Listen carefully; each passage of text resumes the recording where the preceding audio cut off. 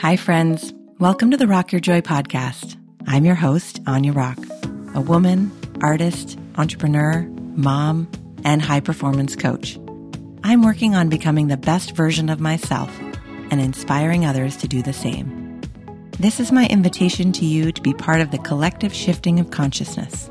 Let's choose love, let's choose joy, and let's rock your joy, one day at a time. Hello, dear ones. Welcome back. As we embark into the season of Thanksgiving, many of us are grappling with how different 2020 is yet again.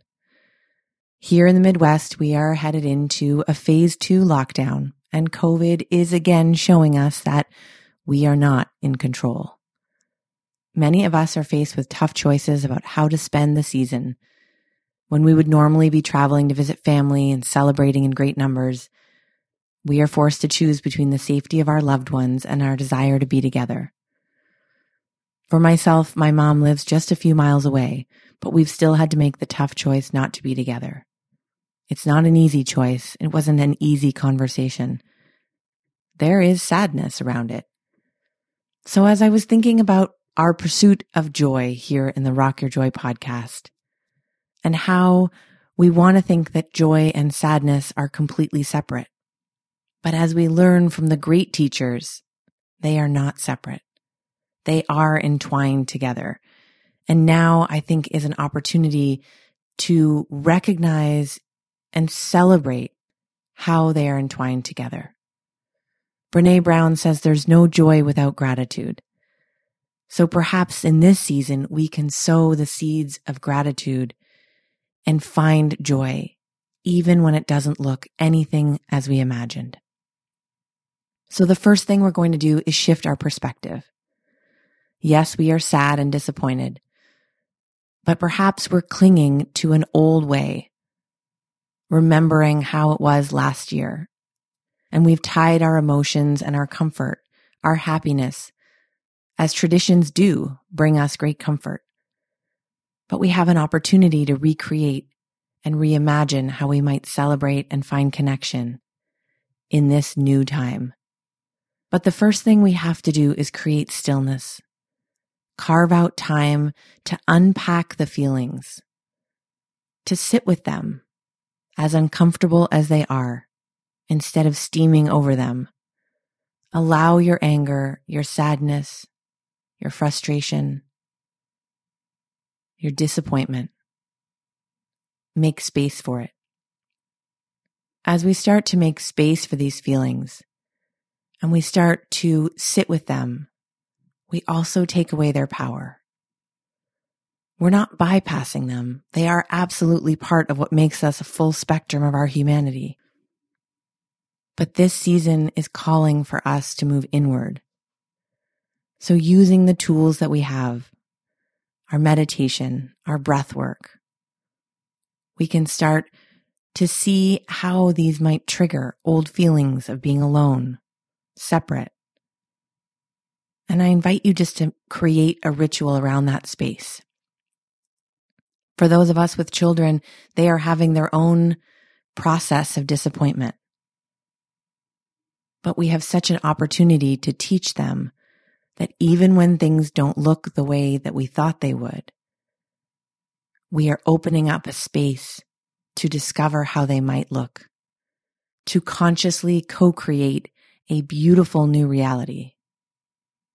The second part of this is take a step back and look around. Broaden our view. There is great relief in connecting with others and recognizing we are all in this together. There's a beautiful story in the Book of Joy by the Dalai Lama and Desmond Tutu, a book that I am returning to over and over again in this season.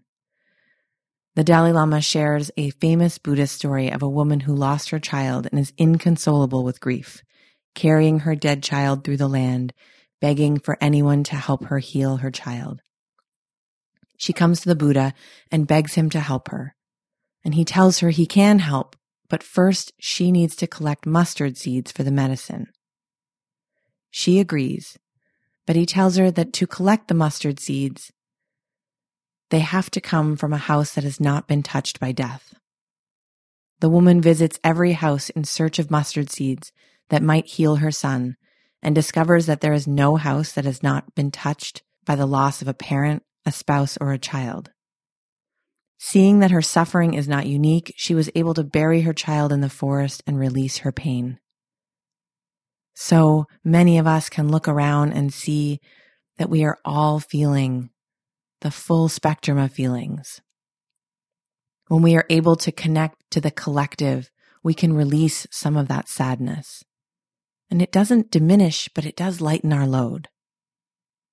In a season and a time when gratitude is thrown around in an almost trite way, there is an opportunity for us to truly shift.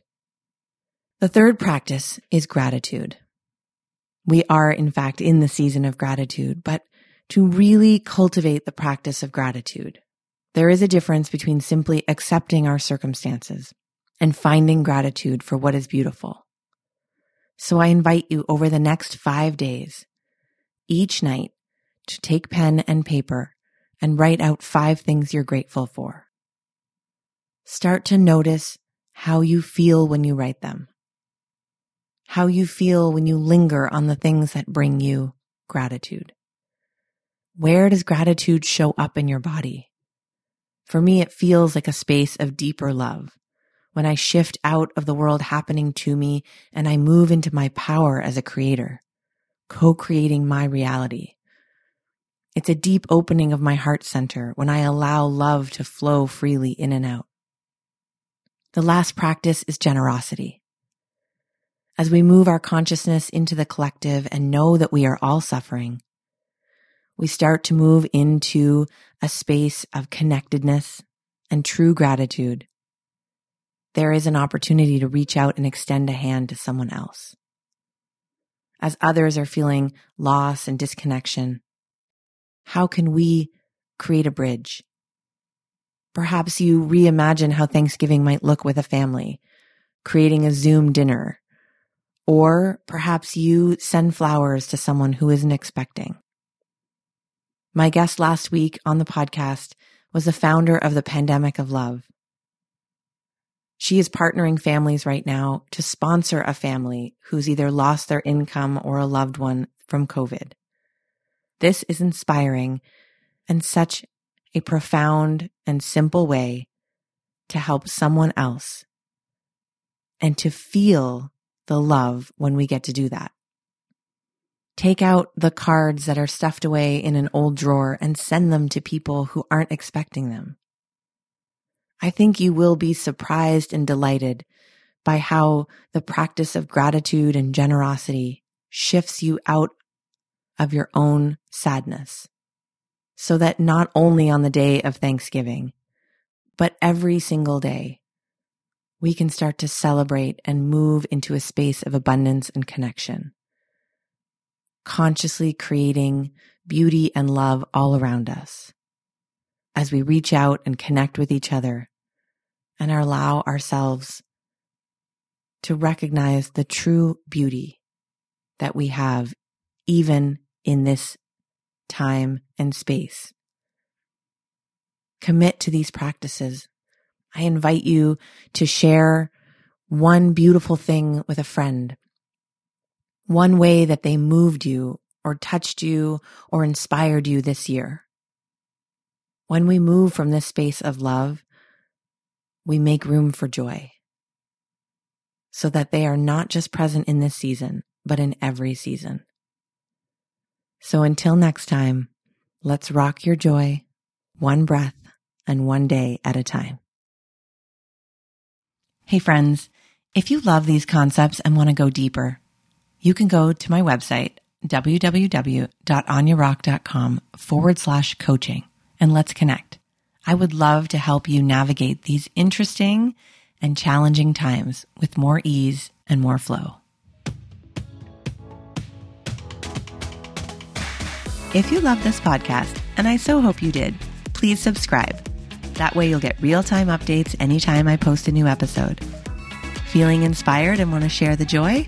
Leave a review so others can find the podcast more easily. Want to hang out more with me? You can find me on the interwebs at www.anyarock.com. That's AINEROCK. And I'm also on Instagram at Anya_rockyourjoy. Till next time, rock your joy. This episode was produced by Dante32.